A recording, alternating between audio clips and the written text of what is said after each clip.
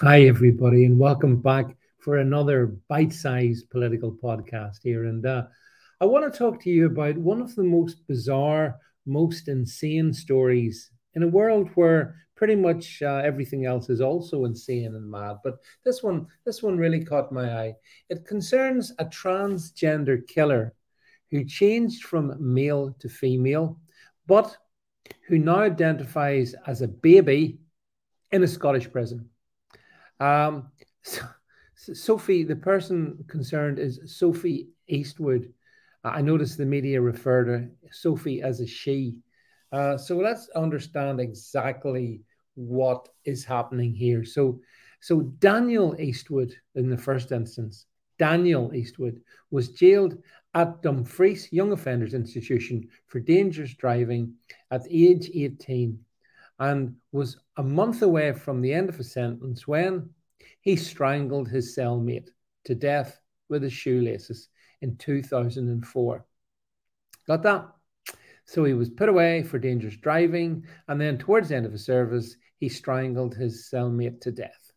Eastwood, Daniel Eastwood, who's now 38 and identifying as a female named Sophie, began transitioning whilst in prison in 2017 and is now being held at HMP Cornton Vale, Scotland's only all female prison.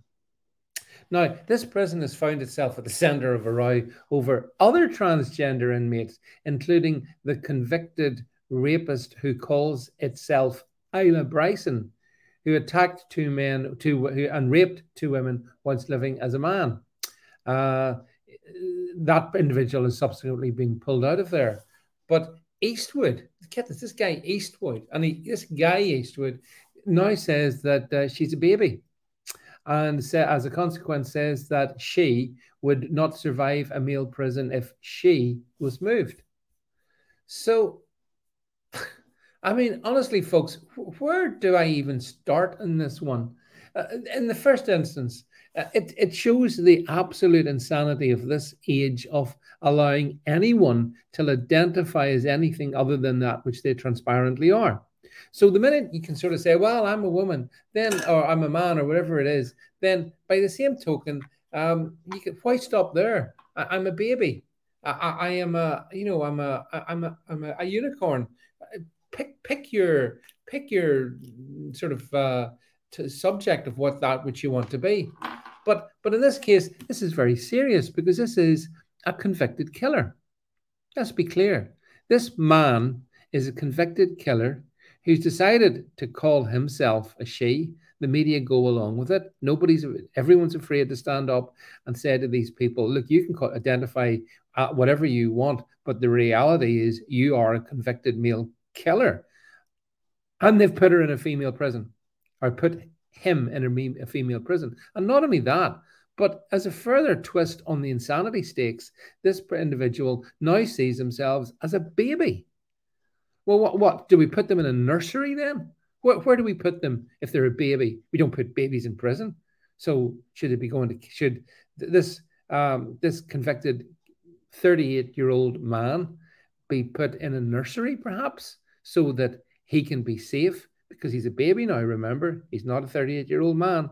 If you say he's a 38-year-old man, you're transphobic, you're a bigot, and you need to be taken down, right? I mean, that's the world in which we are living. And I think it's by no means I think coincidental that this is another story coming out of the insanity of Scotland under the Gender Recognition Act driven insanity of Nicola Sturgeon and the SNP.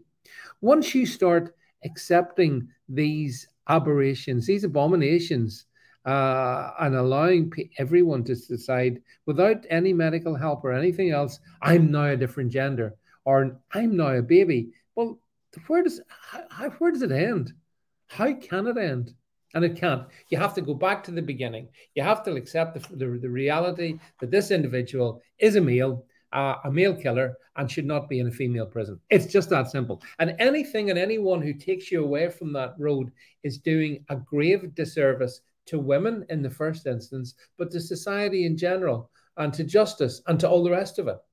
So all the arguments that they will harness to say, oh no, but you have to understand this is complicated because this individual has transitioned. How have they transitioned?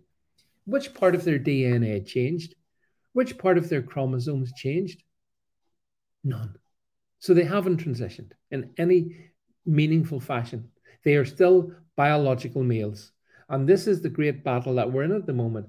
There is unfortunately a small number of biological males who are predators and who will claim to be everything and anything to get a lesser sentence, to be put in easier accommodations if they're convicted of a custodial crime.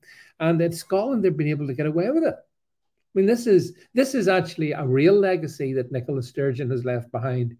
She's left a Scotland justice system behind her in which convicted male killers sit in women's prisons. Some of them, excuse me, having been convicted of rape, and others in this case now claiming that they're babies and therefore they can't conceivably be moved, excuse me, moved back to a male prison. Honestly, this situation has to be stopped before it gets out of all hand. Many thanks for listening, my friends.